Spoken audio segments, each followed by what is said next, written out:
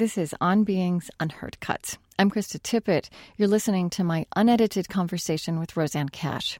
She is a Grammy-winning singer-songwriter and author. I spoke with her on November 17th, 2011, in the rehearsal room at Orchestra Hall in Minneapolis. This interview is included in our show, Rosanne Cash, Time Traveler.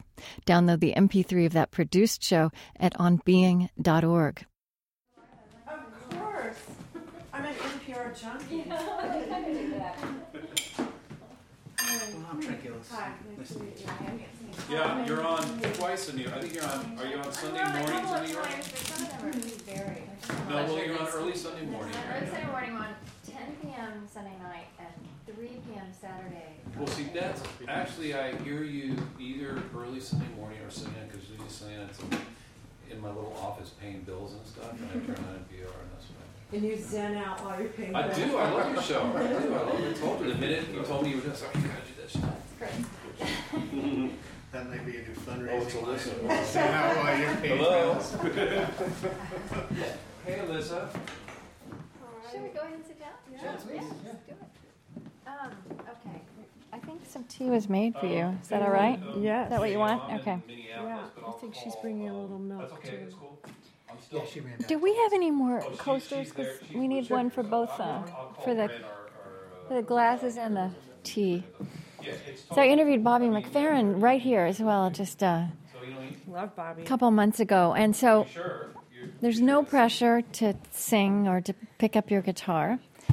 But it's just there if you feel like it. Because, you know, when we create the show, we can layer music in lavishly. Yeah. But I just wanted you to have it in case you want to. All right. It's there, so it's, you know. Yeah. All right. So I'll bound give to them be a heads used. up. I don't think it matters. Jake's I think he's got a pretty heavy load tonight. But I want to make it easy for you, so in terms of like where Right. planks are placed and things, Mm-hmm. this can slide Yeah. if you need to get your guitar and Sure. pull that back. All right. Feel free to do that. Oh, how nice. Um, Thank you. and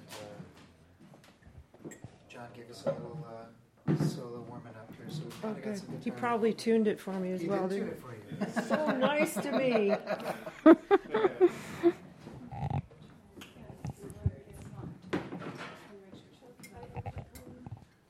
right, now I'll turn my phone off. Arranging for Jake's tour. Ashley's coming early. Just tell Bryn.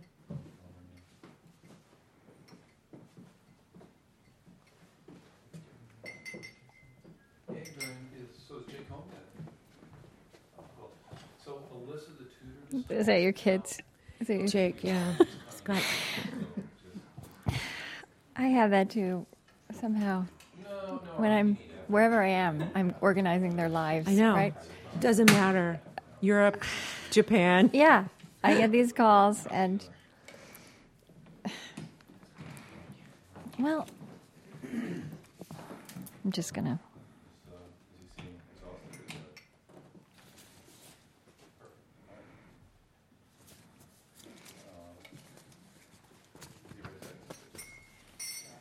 I'll do it right to start. I gotta stop. Full camera shoot. Bye-bye. Could you guys just talk a little bit for mic check? Check 1, 2. Check Okay. 1, 2. February, March. See, she's a pro. April, May. What did I have for lunch? Nuts, cheese, what That I could sounds like my lunch. scavenge. I didn't have any real food in my house. Figs. Pistachios. Banana. I'm big on walnuts Oh, no, I these had days. root salad. My husband got me root salad. He tunes your guitar. He gives He's you so root nice salad. to me. This is Let's not talk about that. It's nice to me. For anyone in the room who's got a cell phone on, if we could Oh, make that go away. you know what? Is yours in Where's your my purse? Translate it. I don't know if it's Right here. if you can't find it. Can I look for it? Or You can look for it, but you might get bitten. you know, my wife is Yeah. telling me about it. What am I thinking? Trent's a good husband too. Okay. My daughter texting me. Okay. I'm so glad to be here. I'm so glad to have you here. Glad to be here. Yeah. Are we ready? Or do we need to? Tell me this. Are we going to need to do that change tape thing? Yeah, Okay. and I'll wait. There's a clock right over there. Do All you right, see we have to it? change. Yeah. So at about quarter after, I think would actually be a good time. Quarter after? 5:30, 5:20 to Okay. 5:30 would be a good time. All right. Okay. And we're going to kind of shoot for an hour, but we have time to go over if we're just really into this and want to keep going, if that's all right. Should we go? I don't know where I'm not going to look anywhere. All this technology. I really like radio. I really like just the human voice, and technology is inserting pictures into everything and cameras. I just try to ignore them. So, I want to start where I start with everybody. I start here with quantum physicists or theologians. And I know that you have a really interesting answer to this question. I just want to hear a little bit about the religious and spiritual background that was there in your childhood. Well, both of my parents were very religious. My mother was a strict Catholic, and my father was a Southern Baptist. So they had very particular views. My mother was a little more dogmatic. She really believed that Catholicism was the right way. My father, even though he was a Southern Baptist, he was a mystic. He really looked for the mystical in religion and in all of life. So he just kind of channeled his mysticism into Southern Baptist religion because that's how he was brought up. He was kind of Pentecostal too, right? No. Where he did wasn't I Pentecostal. read that? No. Okay, because there's a mystical strain to that. Yeah, I think that he may have gone to a church for a while, a Pentecostal church, but he was always looking for where you connected to God. Yeah. Art, music, religion. Right. Some of those Protestant, I grew up Southern Baptist in Oklahoma. And there's a way in which I think a lot of people don't realize. The emphasis in some of those traditions on speaking to God directly, which is such a departure from Catholicism, can lend itself to a mysticism, even though we think about mysticism as Catholic saints. Yeah, well, my mother was very structured about that, the rituals, the rules. It really made her feel safe. It was kind of perfect for her because she was a very structured person. But neither one of those really worked for me. Right. It sounds like you were raised more Catholic? More Catholic. I went to Catholic school for 12 years. It took me a long time to get rid of some of the more pernicious aspects of that, Yeah. But my father had to sign a paper when he married my mom saying that the children could be raised Catholic. And then when my parents split up and we visited my dad in summer, my mother made him promise that he would take us to Mass on Sundays. So he did. He was very dutiful about that, and I have to admire that now. He would sit in the back row and wait for us. And when I was about 15, I said, I don't want to do this anymore. And he said, but, I promise you, I said, I won't tell her if you won't. And I could see it was a moral dilemma for him, but he let me stop. Right. And then the element, which I also think of as a spiritual element of your life, was music, right? Still is. There's this phrase in your memoir, a life circumscribed by music. So, what was the shape of that growing up? How did that look like to have a life circumscribed by music? Well, I was really oppressed by what I thought spirituality was, because I was only exposed to Catholicism, really, and then my dad's religion a bit later on. But it felt very constraining, and a lot of it had to do with feeling bad about myself. The sin, original sin.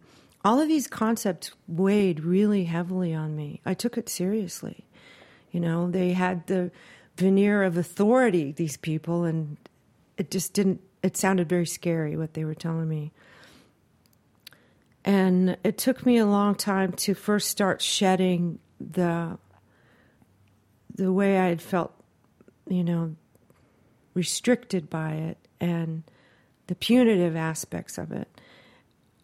And then it took me well into my 20s and early 30s to really find something that was mine and to realize that art and music was the kind of deity I was looking for, that it was all there, the source of all creativity, light, enlightenment, beauty, revelation, inspiration, all of those things were in art and music. So I said, well, that's good enough for me. And so then the religion part of it would be, finding that in myself, the authentic version of that. Mm-hmm. And it seems like you really experienced yourself to be a writer before then you became a writer of music and a musician as well. Yeah, I started writing. I mean, I loved language from the beginning. I was a kid who asked my mother to drop me at the library on Saturdays. It was really geeky. I just would hole up with a book forever. If they had a toy trade at school, I wanted Heidi, the book. But I didn't think I would become a musician because I thought that meant that you would have a public life and get famous, and I didn't want to do that. Well, you saw that too. Yeah. I mean, my mother's version of things was that if you were a musician or performer, you were away from home all the time and you didn't have a private life and you got on drugs and you got divorced and had affairs and, it didn't sound very appealing. Yeah, which she experienced. She experienced that, right? all of that, right? And then, that was I true think for her. Actually. It's so interesting when you describe, after graduating from high school, you joined your father's tour, and you also had your own close-up experience of all of that. Yeah. I know, it was the 80s. I think everybody did drugs in the 80s. And, I was a musician. I was around a lot of musicians. But that lifestyle didn't appeal to me. What appealed to me was the hard work to just show up for my job. And if art and music were the religion, then the hard work was the dogma. Yeah. Or the sacrament or the ritual. Yes, exactly. Yeah. The sacrament. That's a better word. Yeah. Mm-hmm. Something else that really interested me, I think you wrote about this especially in your memoir. You talked about how your father, in that experience, you really saw how your father was his best self on stage. Yes. And I've known performers also who are incredibly private, but then they kind of come alive on stage. But something you describe is, it was like there were relational things that happened. Oh yeah. Right? So it wasn't just this private being a performer. And I think that's kind of counterintuitive and maybe also kind of special. I mean... Well, he was a special performer, and he took all of his problems to the stage, to the spotlight, It was like being bathed in light in a literal sense. He really worked things out. He healed things. Mm-hmm. He asked June to marry him on stage, Right. He felt his most natural self on stage, his largest self. And you also had experiences with him on stage, right? Yeah, I talked about this in my memoir, that the last time he played Carnegie Hall, and he wanted me to sing a song with him, I Still Miss Someone, which is one of his greatest songs. And I was mad at him for some reason, and I said no. What a brat. Yeah. And then I said no like a couple times. He asked me 3 or 4 times, and I kept saying no. And then we were at the hotel about to go to Carnegie Hall, and he asked me once more, and I said no again. And then he said, okay, and he turned away. And the look of his back struck me, because I had seen that angle of his back from the wings so many times. And it filled me with so much love for him. It really moved me deeply, because that's seeing my dad on stage was seeing my dad. It was really seeing into his soul. So I said, wait, I'll do it. And it worked out like I hoped, like I didn't even know I hoped, but it worked out. I sang with him, and it all got fixed. On stage. That still happens, Sometimes I'm playing with my husband on stage, and we've gotten in an argument or something, or, we're tired and cranky, and it will all get worked out in some solo he plays or some note. But it's about the music then. Yeah. It's not about the spotlights. And no, it's about the music. Yeah. It's definitely about the music. So the music then kind of transcends even that setting. And is that what you're saying? And the fact that they're... when I first became a performer, I was so anxious about it, and it took me a long time to grow into it, because I thought that being a performer was about getting a lot of attention, and I didn't want that much attention. Right. I liked the writer's life. I liked the privacy and the solitude and being inside my own little mind cave. And over time, I realized that it's not about the attention, it's about the energy exchange. I'm doing something for them, but they're doing something for me too, and there's no hierarchy really. And some nights that exchange is so beautiful, I can feel my own energy stretching out to the far reaches of the room, and theirs coming back, and there's something sublime about it. And also the temporal nature of it, that at the end of the night, it's over. Right. It's like a monk's sand painting. It's wiped clean. And so you can't grab it, which is part of the mystical beauty of it. You can't repeat it. The next night might be just awful. Like your energy might not expand beyond 2 feet beyond you, and they're not giving you anything, and it doesn't work. But, that's the way life is. Yeah. It's that spiritual discipline of knowing impermanence. Knowing impermanence and showing up even though you don't know what's going to happen. Were you surprised at times? I mean, because, when I read about you, you had a lot of reasons to resist going into that same profession that you'd been surrounded with. And you seem to always have been pretty aware of what you didn't like. And then, when somebody reads your biography, then suddenly in the 80s you start having hit songs. Yeah. And, I don't know, it's striking. Did you wake up sometimes and say, how did this happen? Sure. I still do.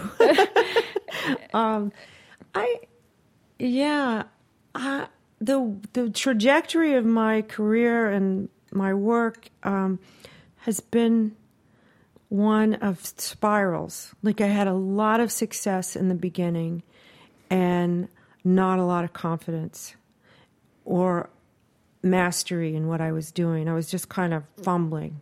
And that's not to say it wasn't good. My instincts were still good, but there wasn't a lot of mastery. So then later on, I had a lot less success, but I developed more mastery. And I became comfortable with the idea of not having as much success as I'd gotten used to in the beginning. It all became fine. It all kind of just focused into what my work was, and the reverberations of that were really beyond my control, And there's a lot of love in that, What do you mean by that? Well, my friend Stephen Pressfield, he wrote this great book called The War of Art, and he has this great line in it. He says, you have to show the muse you're serious. You can't just expect to be hit by these beautiful bolts of inspiration and lightning. You have to keep showing up, even if, you don't get hit for a year or 2 years. Just show the muse you're serious. And then the relationship there feels like love to me. I mean, it feels like the heart opening. I think my favorite song on the Black Cadillac album is I Was Watching You, which really is about love. And time travel. Yeah, well, it's about love before life and beyond life. Yeah. That song was really odd in that it started with an image instead of a line. Usually when I'm writing, a phrase or a line or, a couplet will come to me, and that's where this song will start. This song, I was just sitting at the piano and I saw this Texas road with headlights on it. And so that was the first line of the song, headlights on a Texas road. And then it started developing. I didn't know where it was going. And then I saw 3 verses, one before life, one during life, one after life. And that love was the constant, and that what survives of us is love. It's like that Philip Larkin poem, What survives of us is love. So the song was kind of there. Sometimes I think songs are there in the ether, and you just have to have your skills good enough to get them. Right. You used a phrase somewhere that the same phrase that Bobby McFerrin used with me, that you catch songs. Yeah. Which is a similar I was just going to image. say, you have your catcher's mitt on. Which is just fascinating to think about. Yeah, and sometimes I'm afraid that if I don't get it down, that somebody else will get it. Yeah, right. I don't want Lucinda to get this one. Yeah. So, this, I didn't expect to think about this, but something that I've talked about with scientists is there's this debate in science about whether mathematics is invented or discovered. Do we come up with it, or is it, is it somehow in the fabric of the universe and we're able to turn it into an equation? And it seems to me that it's a similar idea It's to what the you same just thing. said. And now you've stumbled on an area that I'm endlessly obsessed and fascinated with. Because fractals in nature, that perfection of math, that to me is God. And that's the same thing as art, that there's some creative force that organizes all of these things. And like you just said, we glimpse it. We can just a little bit see it, and understand it. And our math is like the fumblings of a toddler trying to talk about something that already exists, that's so perfect and so complicated and full of so much mystery that we can barely touch it. And, some of the people I trust the most who wrestle with this question of invented or discovered, well, what they'll say is it's both, right? Which is a way of talking about creativity as well. Yeah, sure, because if you don't have the skills to interpret it or bring it into being or create it, then it's somewhere else. It's still out there. Right. But it's lost. There's the image that you got. Yeah. The picture of a highway to Texas, and then you turn it into something. And so it's both and. Well, and then there's also that, the unknown element of genius. There are some people, some writers, some songwriters I admire that I consider genius, and that I'll never be, no matter how hard I worked, I wouldn't have the skills to catch those songs. Is that how you think of it? Yes. Right, and a physicist will say only an Einstein could write E equals mc squared. Right. But I could work on my own skills enough to get the best songs I could possibly get, and that's what I'm doing. That's my life. So here's something else, and again with the Black Cadillac that I've thought about. Actually, I have a daughter who's becoming a songwriter. Oh, so interesting to watch that. So the song, a really, really religious song, God is in the roses and the thorns. Mm-hmm. So, and this is often true of beautiful songs. If that were just a sentence on a page, just a line of poetry. Exactly. Yeah. It's very, very, very simple. So there's something that you do that's different when you turn words into song, or that the music the music transforms the mere words. Absolutely.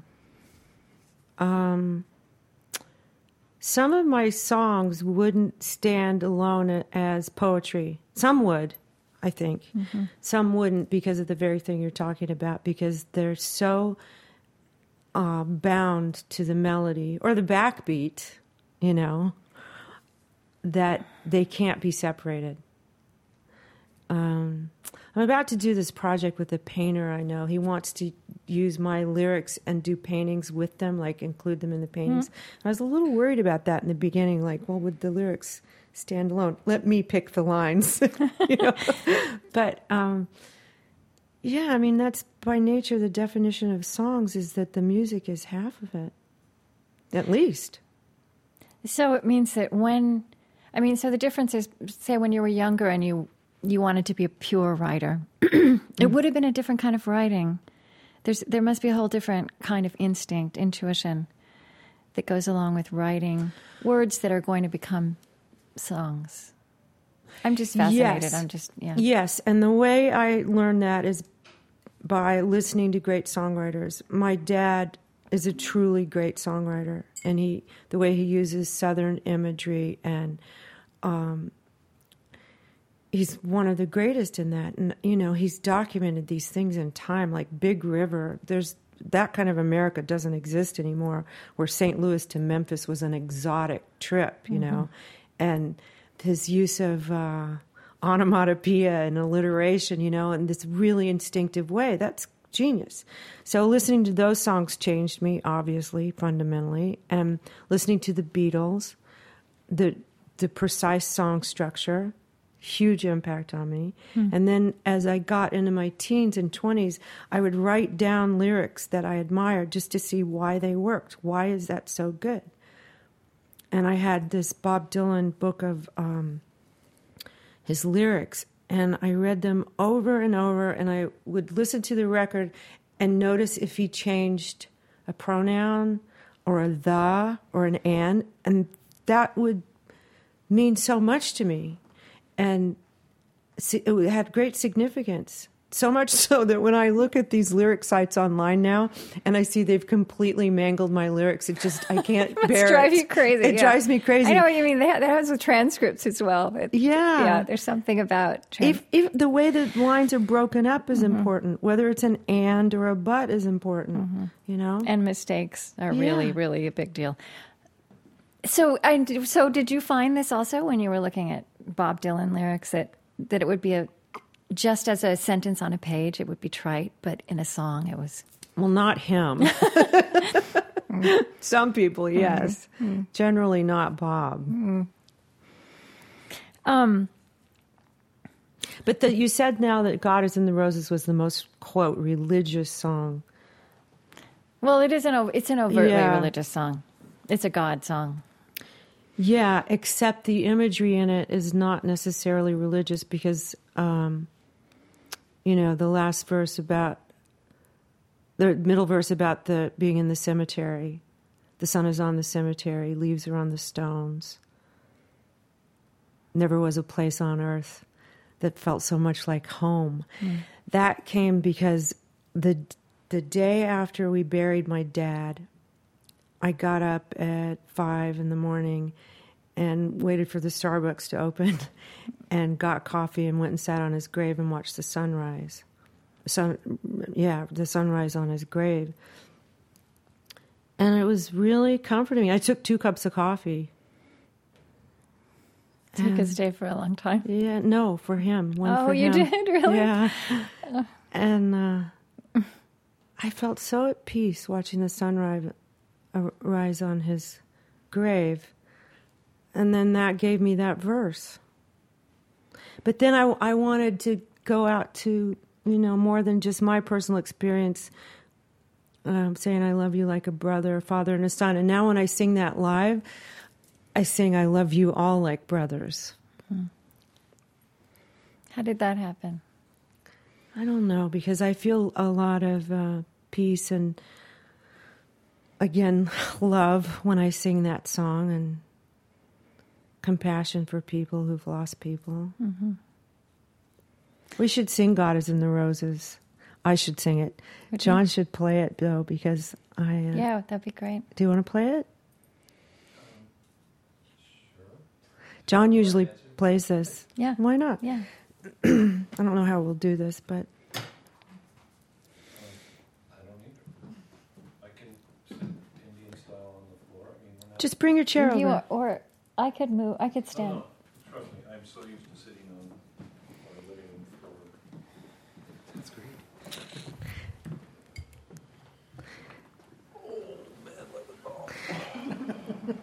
Do you do yoga? I don't, but I'm flexible. I think I am. Okay, I'm going to recommend that you should start now so you can maintain that. Yeah. So the reason I asked John to play it, I wrote the song on, like, I wrote it like a folk song. And then when we recorded it, Bill Bottrell produced this, he transcended it into something else. And then John, when he plays it live, transcends it into something else too.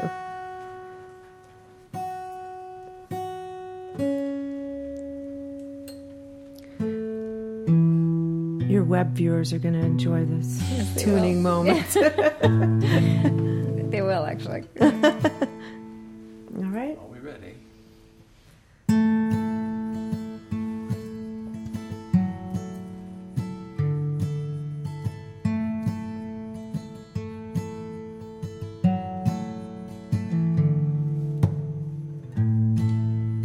God is in the roses, the petals and the thorns, the storms out on the oceans, the souls who will be born, and every drop of rain that falls on those who mourn. God is in the roses and the thorns.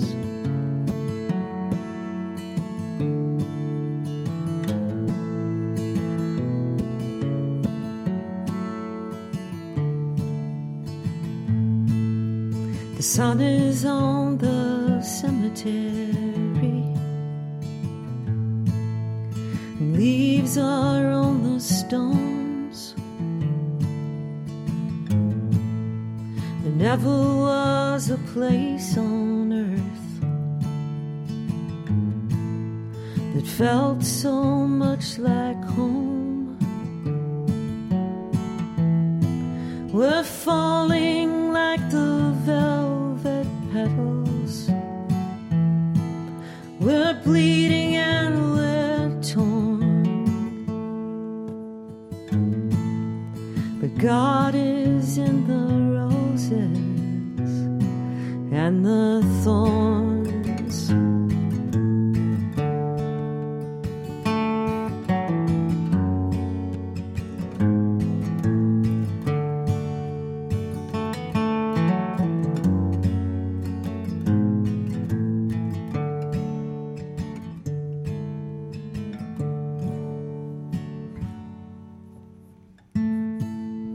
I love you all like brothers, a father and a son. It may not last forever, ever, but it never will be done. My whole world fits inside the moment I saw you be reborn. But God is in the roses, and that day was filled with roses. God is in the roses and the thorns.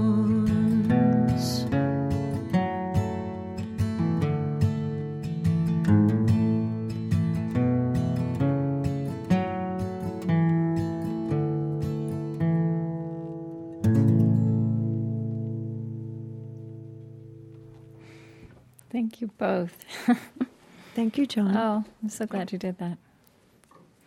Well, we were talking a lot about it. Yeah. It seemed appropriate. I kind of know about writing. I wonder if it's true of making an album. I mean, the Black Cadillac album had a lot to do with this period of grieving and mourning and loss. And also healing. It feels like there's healing in there too. And then you did this earlier album, Interiors, which had to do with the unraveling of your first marriage. Is there a way in which you work through things in the process of getting that music out into the world? Is it? Well, yes, although I hesitate to say that because to just think of it as therapy or catharsis diminishes it to me because, it's supposed to be a work of art and music, and that's beyond therapy. I mean, just to say it's therapy is, it's just narcissism then. But the bigger answer is yes, of course. And a lot of times I don't even know what's going on until I write about it. And sometimes it's even outside of linear time. And then it happens later on. And I say, oh, okay, that's what it's about. That's where, what's happening. That's what's coming up.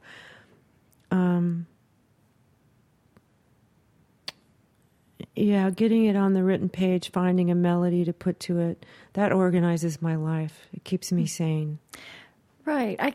I guess I imagine that you put an end to a project like that. I mean, obviously, the loss doesn't end, the mourning doesn't end, but I can imagine that you walk away from that project still different. You've walked through the experience with tools that everyone doesn't have to turn it into art. Well, I do remember when I was writing the songs for Black Cadillac feeling really sorry for my sisters that they couldn't write songs because it gave me a lot of relief. It was just this, intense pain. And to write a song let me know that there was still something alive in it, And God is in the Roses was because in a moment of real mourning and loss, I still felt the presence of light.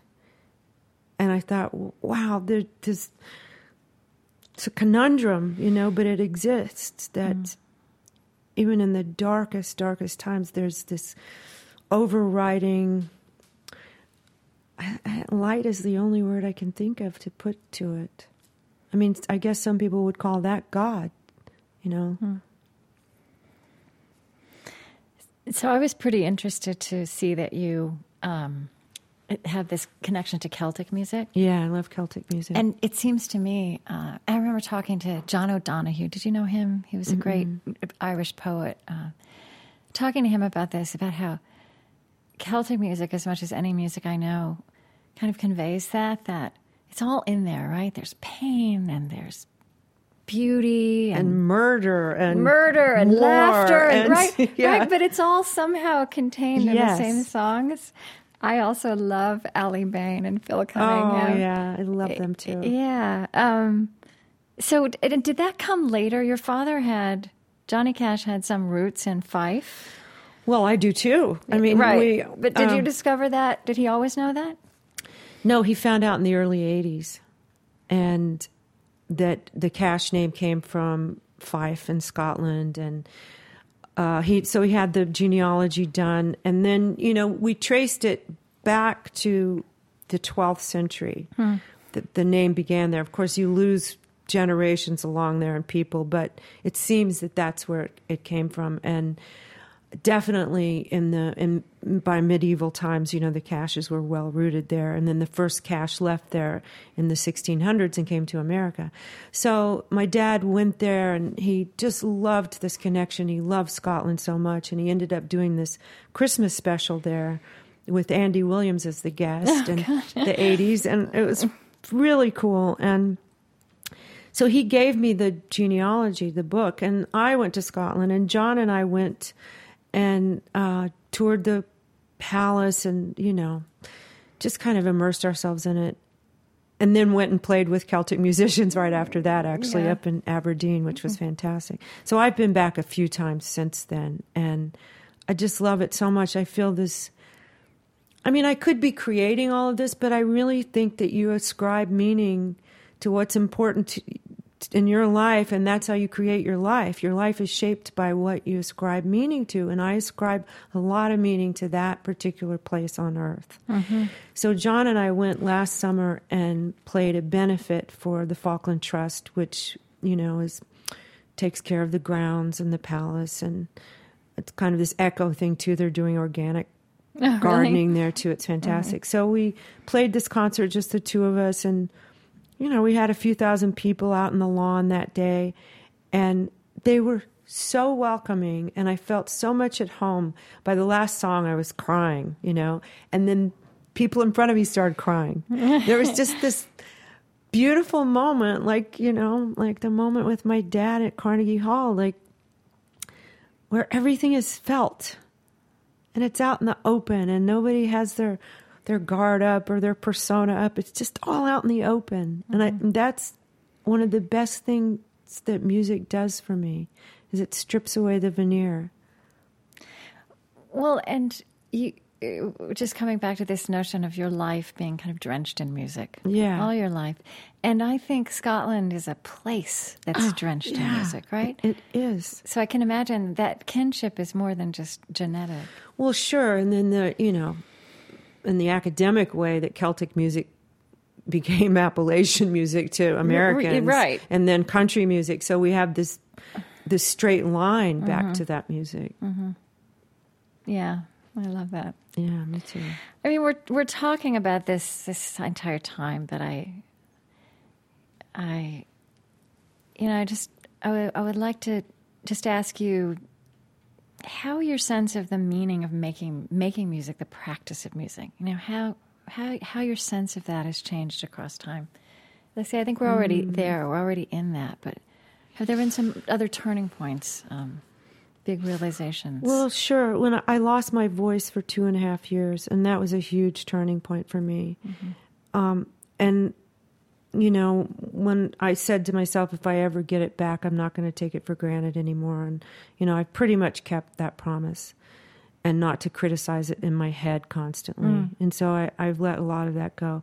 But also, this dream I had that, I was in Jungian analysis for 10 years, and it's great for creative people because it's all about mining your dreams and, externalizing things you have in yourself and, kind of making them people and talking to them and all of this great creative work that led to a lot of songs for me. But Jung said that a person will have 5 big dreams in her life. And that dream, there was this dream about art that was my first big dream. Or maybe I had one before that, but in childhood, but I don't know. But it was about seeing art at a party, this old man named Art. And he turned his back to me and he said, "We don't respect dilettantes." And it crushed me. I woke up from the dream crying. I was crushed. And also really scared that I was leading myself into an ever-narrowing kind of corner with my work, and that if I just kept dabbling in, trying to make hit records and not really going deeper into what I did and trying to develop some mastery of it, that it was it. I was going to end up doing parodies of myself. And it woke me up. And I started taking voice lessons, and I started painting to see what it felt like to have the absence of words, and to learn what I did in songwriting. I did the same thing in painting. And, I set up all of these kind of lessons for myself. And I've never forgotten that dream or the lesson it imparted. And I'm scared to lose it. I'm scared to dream of Art again and have him turn his back to me. How old were you when that was happening? Oh, I was 33. So you still have 3 big dreams left? I guess I do. Wow. And then, of course, you had this brain surgery. Yeah, I had brain That surgery. was later. Yeah, that felt when I finally got diagnosed. I had had headaches for years. When I finally got diagnosed, it felt right when he said, "You're going to have surgery." I kind of took this side with relief, like, oh, that's right. I kind of knew I was going to this place, and I'm so glad somebody finally knows what's wrong. And it just felt right. That doesn't mean I wasn't scared to death. I was, but I knew it was the right thing to do. And then I got really, really interested in neuroscience. And was that the precursor of the fractals? No, because I've always been interested in quantum mechanics. And even when I was 24, I kind of had a newborn baby, and I marched myself down to the community college to see if I could take a course in quantum physics. And I read lay books on physics that I could understand. And, I have a couple of friends who are physicists, and they will deign to dumb down to me and try to explain things to me. Mm-hmm. There's such poetry in quantum physics, though. The language is so beautiful. Mm-hmm. And the concepts, Schrodinger's cat. Is the cat there? Is he not there? The cat is dead and alive at the same time. There's so much creativity implicit in it. It's so beautiful. Mm-hmm. And then, the fractals, that kind of perfection opened my eyes when I first realized that was something that existed. It was almost frightening, like, I can't even grasp this. But science, and quantum science particularly, that is like a religion to me, and I started to think, I really believe now that when people talk about heaven, they're talking about a parallel universe. Right. But when I had the brain surgery, I did get interested in neuroscience and music. And my friend Dan Levitin, who wrote This Is Your Brain on Music, and The World in 6 Songs. We started doing these things at science academies together. He would talk about science and the brain and music, and I would play a couple songs, and we'd talk about my brain surgery. And I think I had a slightly different perception of music after the surgery. How? Well, part of it could be just pure physiology, because I had a part of the neural signal to my left ear was compressed or compromised in some way, and it got better during the surgery. And the neurosurgeon told me after he was really pleased to see that signal improve. Mm-hmm. Well, unfortunately, I had the hearing of a dog in that ear for like 6 months. It was excruciating. And any sound would really bother me. But that settled down. I'm still sensitive to some frequencies. Actually, my husband knows the exact frequency I'm sensitive to. But something else happened beyond that, the hearing thing. It was as if a layer got removed, and I felt myself able to improvise better and just let myself go into things without trying to control them as much. I think part of that is chronic pain. When you're in chronic pain, you do have kind of a veil over your senses. So that could be it. But there was something more subtle, too. And it was something that you were just immediately aware of after Not the surgery. Not immediately, but because I didn't play music for a while afterwards. I couldn't stand lyrics for a long time. But it became noticeable to me when I did start to play music. So my friend Lisa Randall, who's a theoretical physicist at Harvard, so I told her about this, and she said, has anyone taken this data down? I said, no, but I have these friends who are neuroscientists who specialize in music. She said, they're not asking you the right questions. She said, anecdotal evidence is really important. They need to, take this down. So Dan and I have been talking about that. Mm-hmm. Mm. One of the things I didn't want to do when I thought about interviewing you is asking you the questions I think you get asked a lot. That's okay. And I really want to talk about you and not your father, or your father as of course he's a huge part of you. But the list, is there's been a book written about that the list and you and this in your life. And I just wondered if you would tell a little bit of that story of that and how the importance of it evolved and what that means for you, even as a musician and as a person. Well, I went on the road with my dad directly after high school. I was 18.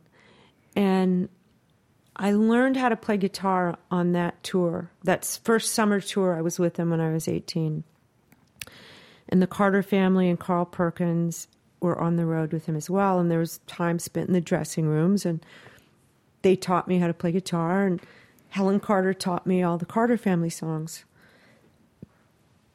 And I was so into it. And I was so into being with my dad for a long extended period after, I was a kid of divorced parents, and I spent vacations and some weekends with my dad. And so here I was out with my dad.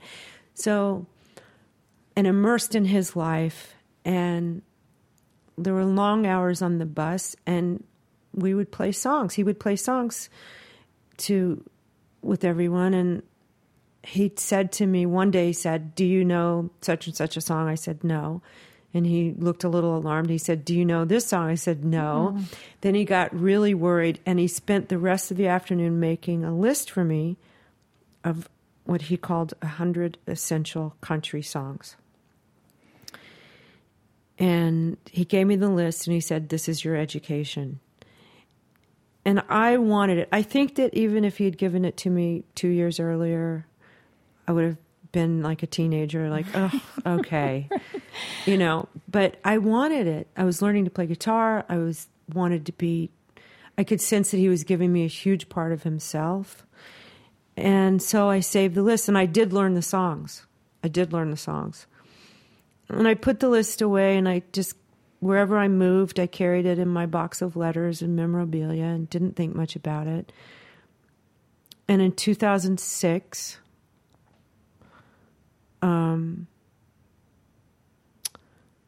no, it was 2004, because my dad had not been dead that long. I was going through my box, and I found the list. And I said, "Oh, this is this cool thing Dad gave me. I forgot about this." And then when I wrote the songs for Black Cadillac and we recorded Black Cadillac, I put that into this narrative part of the Black Cadillac show. I said, when I was 18 years old, my dad made me this list. And then I did a couple of songs from the list. Well, everybody started coming up to me saying, "What about this list? When are you going to record the songs from All the list?" 100 songs. Yeah. Yeah. And so I said, as was my natural knee-jerk reaction, I said, no, I don't want to do anything to trade on my dad. It was like my default position my whole life, to my detriment at some point. Mm-hmm. And then after Black Cadillac, it was so intense, such an intense experience emotionally, and to do those songs about mourning and death every night, it was just, I was exhausted at the end of it. And I said, I want to make a cover record next. Okay. And John, my husband, said, "Well, if you're going to make a cover record, it's got to be the list." And it hit me. Well, of course. Right. And the other thing that hit me at the same time is that if I didn't claim my own legacy, someone else would co-opt it. It would happen. Mm-hmm. Why was I pushing away this thing that was so essential to my own nature, that was important to my children? It was time to claim it. Mm-hmm. Was it fun? Was it? Yeah, it was. It was fun. I was still recovering from brain surgery, so it was. I couldn't spend as long hours in the studio as I usually could. But the songs themselves were, as we said, they were healing, and it was exciting. Do you have a favorite? From the list? Yeah. Or maybe the favorite changes. It does change depending on how I feel. And, I have to give a lot of credit to John, because he assembled the record. We talked about which songs were important to record, but he assembled it and arranged it because, like I said, I was still sick. I was still recovering, and Long Black Veil was really important to me to record that song because it's so identified with my dad. But my dad and I both identified it with Lefty Frizzell. Okay. But when I was recording it, I kept thinking, oh my God, if Dad could hear me sing Long Black Veil, he would fall over. He wouldn't believe it. He would be so happy. Isn't there a Mick Jagger version of that too? Oh, I'm sure there is. A lot of people have recorded it. That's the one that I had in my head. Yeah. Would you want to? Yeah, we need to change tapes. Okay. And then I want to just kind of draw to a close, but maybe after we're finished, you could sing one of maybe that or something else from the list.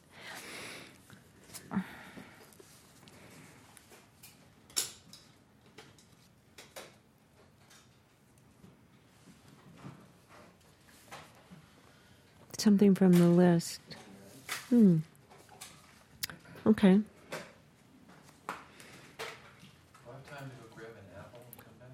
We're changing tapes, yeah. We're changing tapes, you do.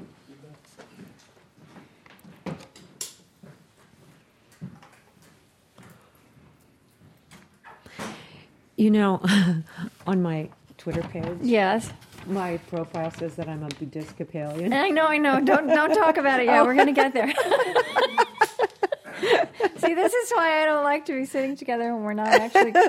Zip it. Don't say anything. Bring out the mouth clamp. Yeah, no, I'm like the husband who doesn't want to see the bride before the wedding because something will happen. It's so cute. You're very good at this, by the way. Like, top 1%. Well, thank you. You've refined your skills. Well, yeah, although after I wrote a book and I got interviewed myself, I realized how low that bar is. I mean, there's a lot of bad interviews out there, right? Really? Yeah. Hadn't noticed. I mean, what I've said also is, what I learned is, it's really hard to transcend a stupid question or a simplistic, right? If you get asked a simplistic question, it elicits a simplistic answer. If you get asked an inflammatory question, it elicits... Right. Somebody told me, they said, you never have to answer the question you're asked, which I hate with politicians. Right. But... there's a reason. Yeah. But if you want to transcend it, like you said... But it's hard. It's tricky. Yeah. Are we... waiting for John. Oh, waiting for John. Okay. Do you want some more water? No, I'm fine. Thanks, Nancy. No, I'm good. Thanks. Yeah, I'll take that. No. I put this in my rider. I know. So awesome. I haven't gotten into that yet. That's good. Thanks. Okay.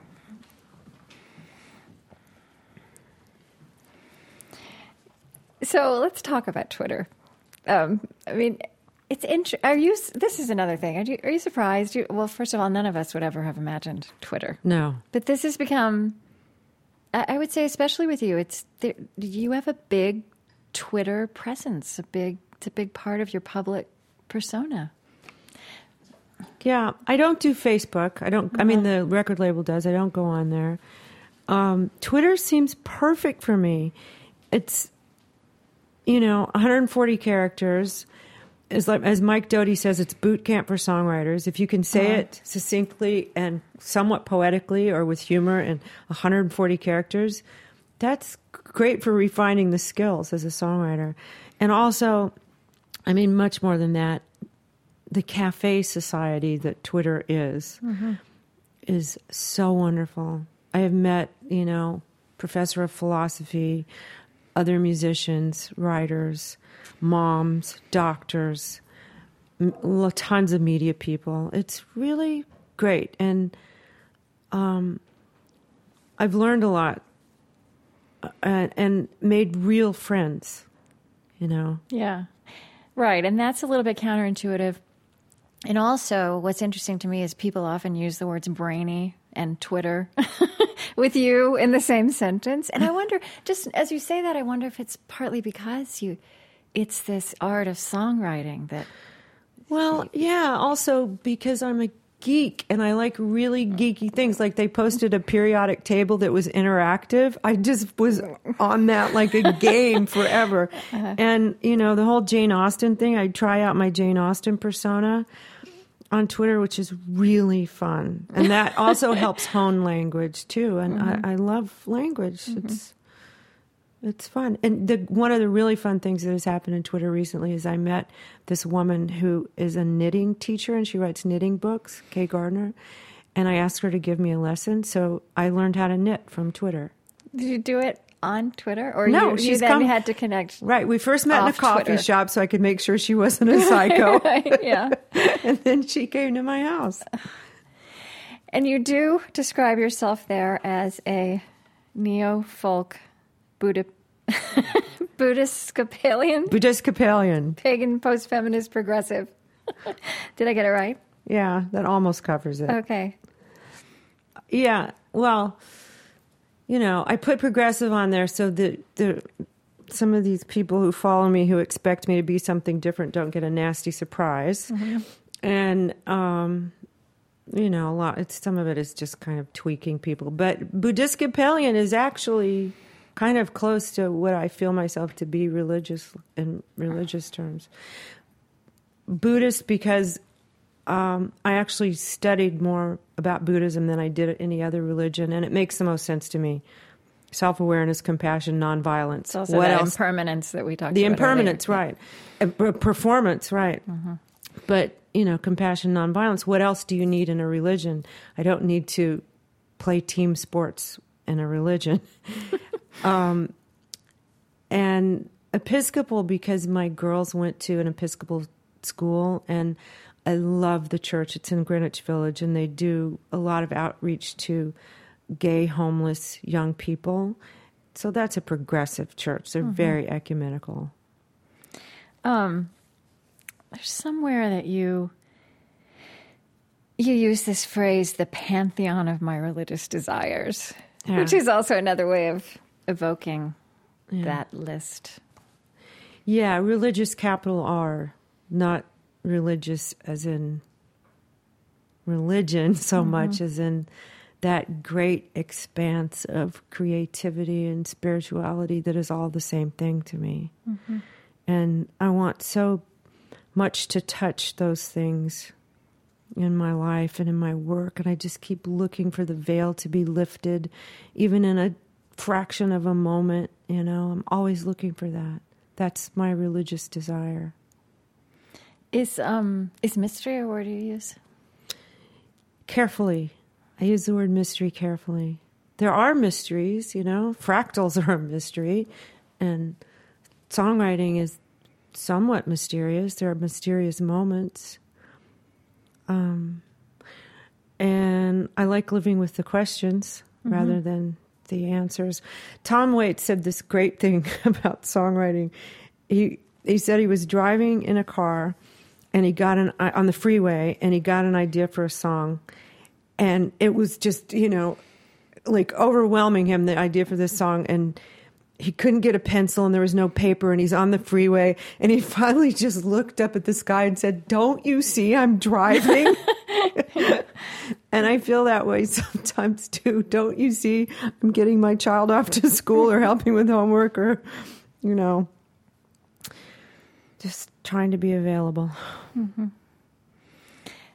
One thing that I think is really intriguing in your stories that I want to ask you about is the sense of place in your life in music. You were born in Memphis, but then you moved to California. But what's more obvious is this Nashville, New York axis. And those are really two different universes in this culture.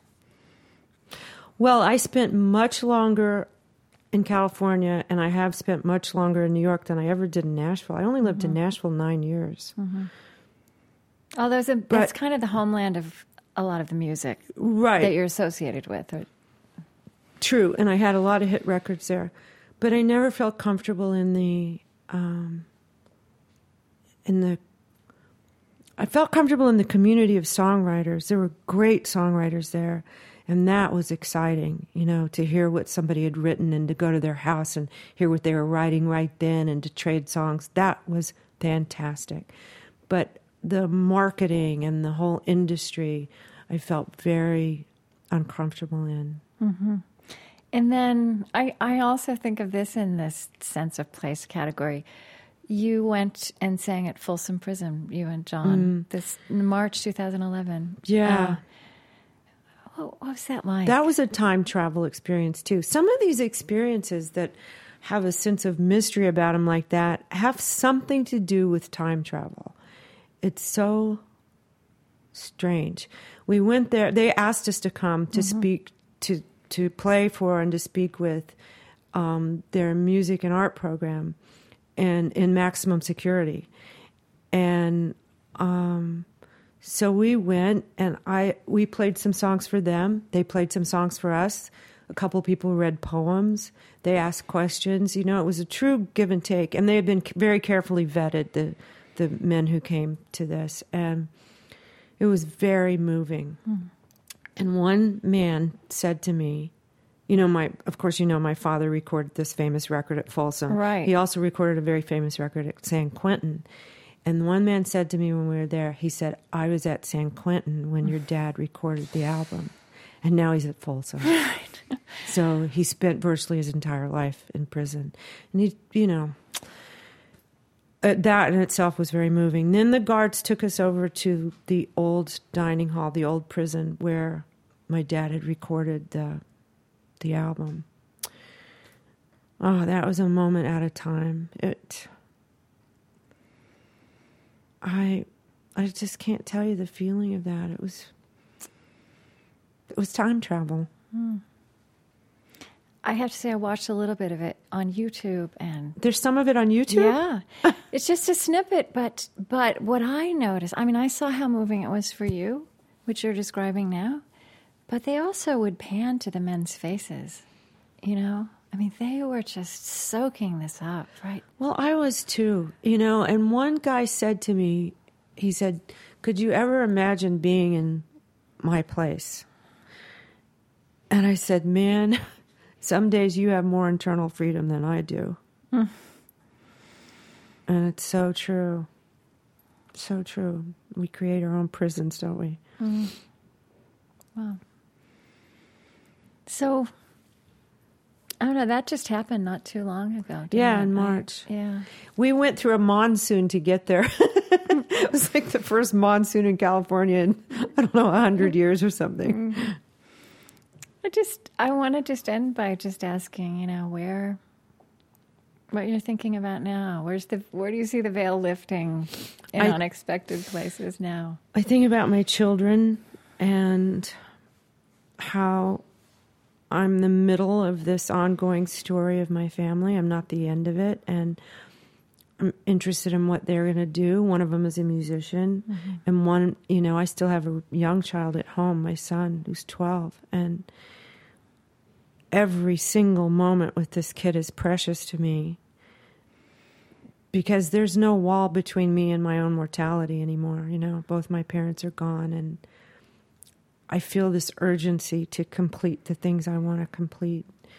And in the same way, I just feel like I'll never read all the books I want to read in this lifetime. I'll never complete all of the projects and write all the songs I want to write. So I started taking music theory again and piano lessons, just so maybe it'll be a doorway to go deeper into something.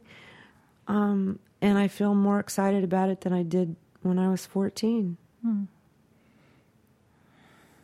I think that's your last word. Anything else? Is there anything else? Well, a song. Yeah, a song. Do you want me to play some? What do you want to? Do you want something from the list, or you want something else? You get to. What do you feel like? Oh, I don't know. I don't want to. I actually felt when I was getting ready to talk to you, there's so many songs, right? There's so many songs, and I was wondering what was most meaningful for you, and It must be interesting in your position that some of your songs are big hits, some of the songs, 7 Year Ache, that everyone mentions in the first breath. Yeah. But then you must have songs that are more, I think about how the eye, and you've talked about this too, the eye for a writer or songwriter is not necessarily autobiographical. Yeah. But there must be songs that are more pieces of truth about who you are, who you were then. Right. Right, and also my interpretation is not necessarily your interpretation of my own song. Shall I move this up? I just want you to say something really interesting. Well, I'm going to do The World Unseen. This is also from Black Cadillac, and there, the first line, "I'm the sparrow on the roof," is from the Psalms. And in the last few months of my dad's life, I read the Psalms to him. And I don't think I ever realized how poetic the Psalms were. And then there's this line about being a sparrow on the roof just killed me. So after my dad died, I wanted to start the song that way. I'm the sparrow on the roof.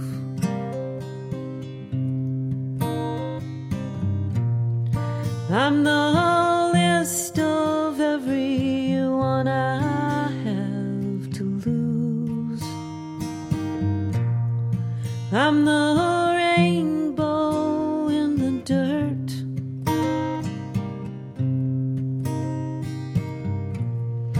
I am who I was and how much I can hurt. So I will look for you in stories of the kings, westward leading, still proceeding to the world unseen.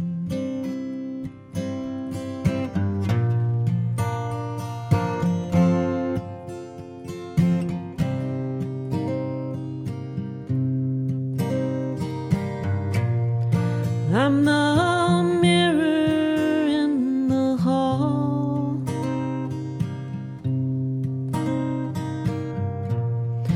From your empty room, I can hear it fall. Now that we must live apart,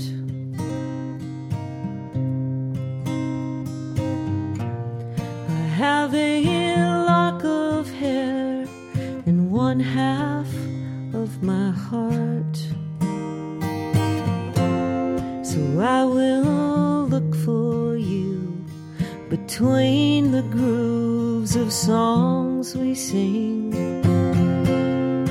westward leading, still proceeding to the world unseen.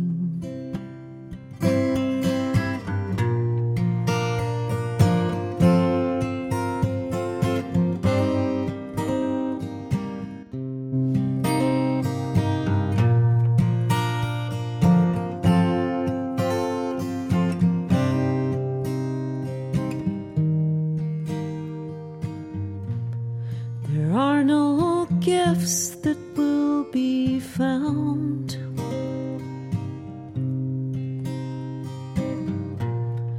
wrapped in winter, laid beneath the ground. You must be somewhere in the stars, 'cause from a distance comes the sound of your guitar. And I will look for you in Memphis and the miles between. I will look for you in morphine and in dreams.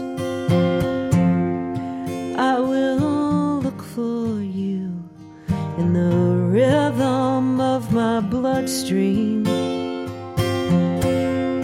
westward leading, still proceeding to the world unseen.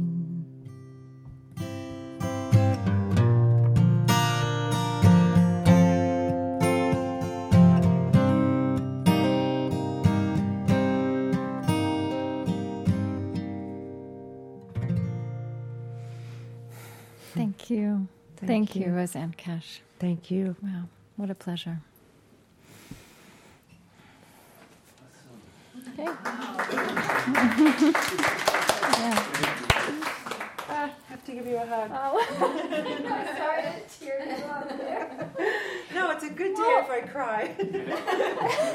I don't think there was much out there about that Folsom Prison visit. You didn't know there was much? I mean, there wasn't a lot of publicity.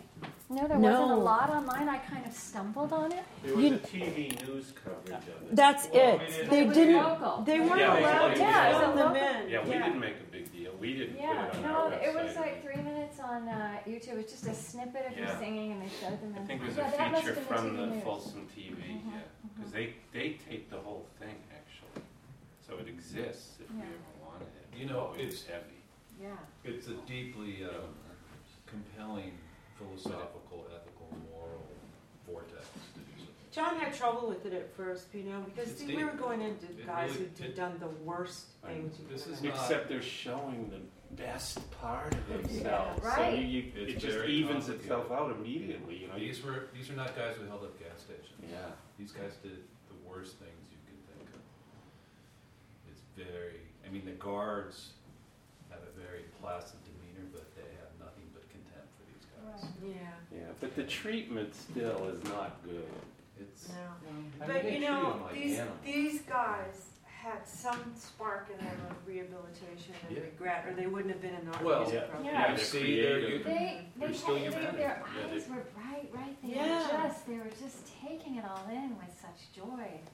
And this guy's poems, remember the guy's? Oh yeah, the poems and the blues guy, the old LA blues guy. Incredible.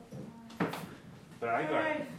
That was really why amazing. we Do did it. people go exhausted when they leave? Yes.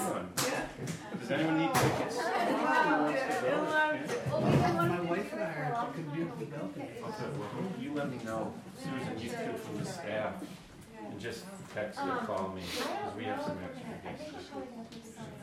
If you don't get them. Do you edit it to an hour or 15 We minutes? edited to an hour, and we'll be able to put some music in it.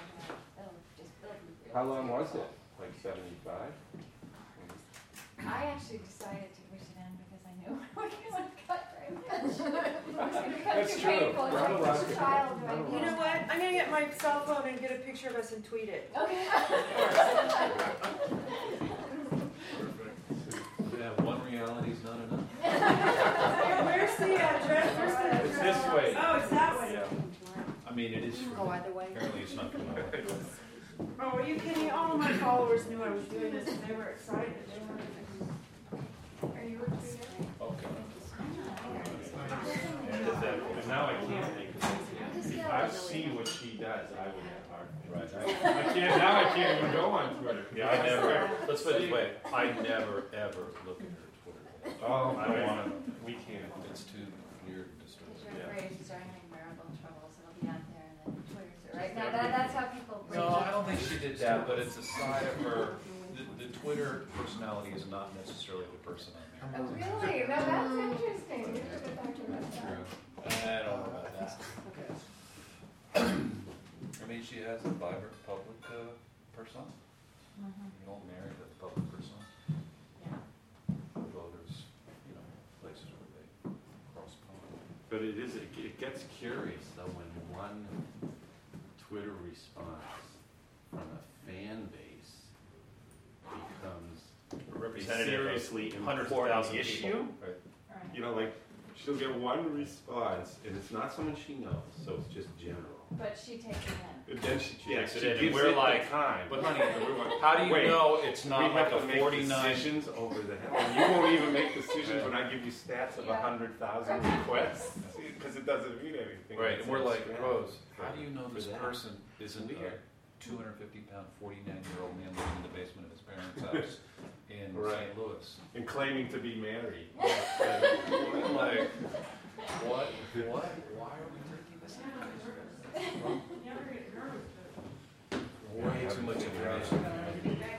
You're not going to believe this. I left my phone at my hotel, so you have yeah? to take it and send it to me, and then I'll see it. There you So go. I just I can bought do an that, too. iPhone in You just step a little Minneapolis. late and I'll I'll back take it a up, couple too. pictures A too. redhead photo. Yeah. I just bought my iPhone in Minneapolis today. Hold on. Yeah. Those Wait, paparazzis you're not- are so We good. carry our own Really? paparazzi. Well, you know what? I mean, this for the iPhone. The light is way too bright. Oh, You okay. guys, It is? Yeah. All right, Mine let's is- step I out. prefer dim light. Oh no, maybe I should put it on auto. Let's get a really flattering. Oh, now we need. Oh, that's much better from Better, here. okay. More flattering. I need flash. But is it flattering? Because that's I don't know. Look, I don't know what I'm doing. I have to Ours is almost there. We can send you copies from the, Yeah, that. Mine's flashing. Why is mine flashing? I don't want it. I to just flash. put Oh, my I see. wedges because I don't want him to take it.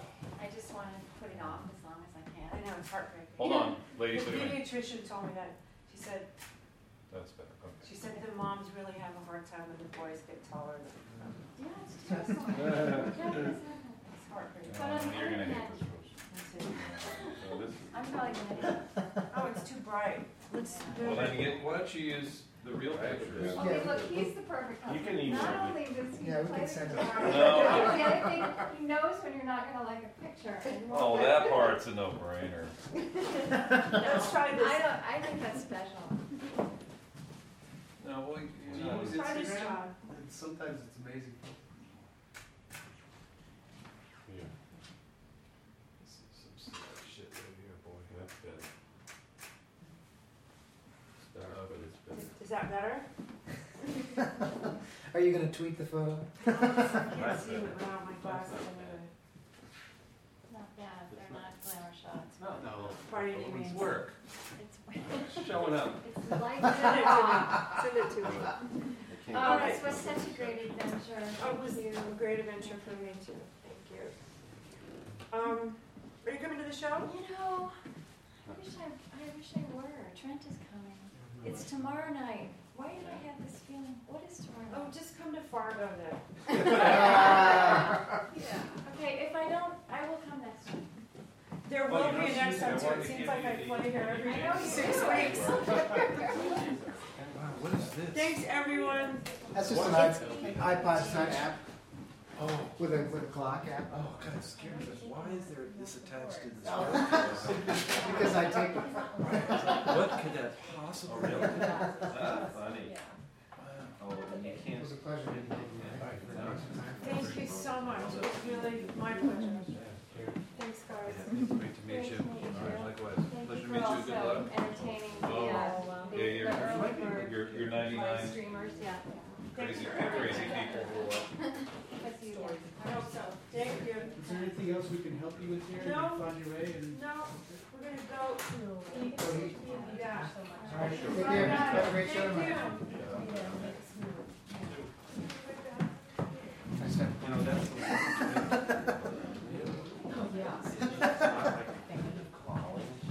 But you can still tell me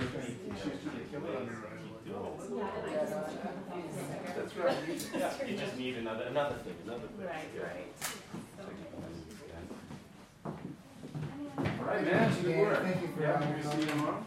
Yeah, actually, I'll be up in the booth. Oh, good. I'm gonna get a feed. Oh, you're working Yeah. for the, yeah, I gotta set this, at least a tentative one. Very helpful.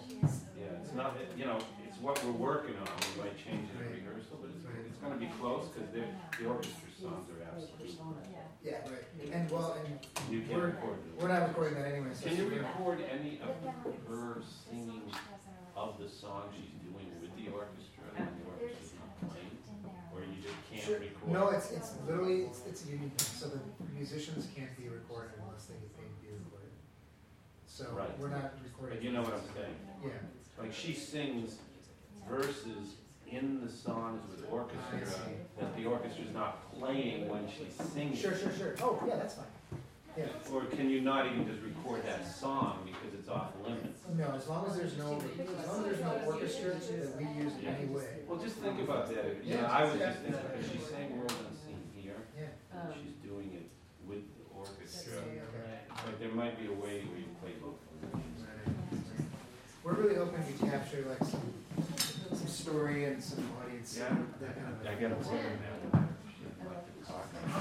Yeah, I know. Yeah, so get into that. Thank you. See you, everyone. Take care. I am on the next application. So I'm still feeding you. That was great. Well, I You too. Well, and we are gonna make it beautiful now for you. Well, It's already gonna did. knock your shoulder out. Really well.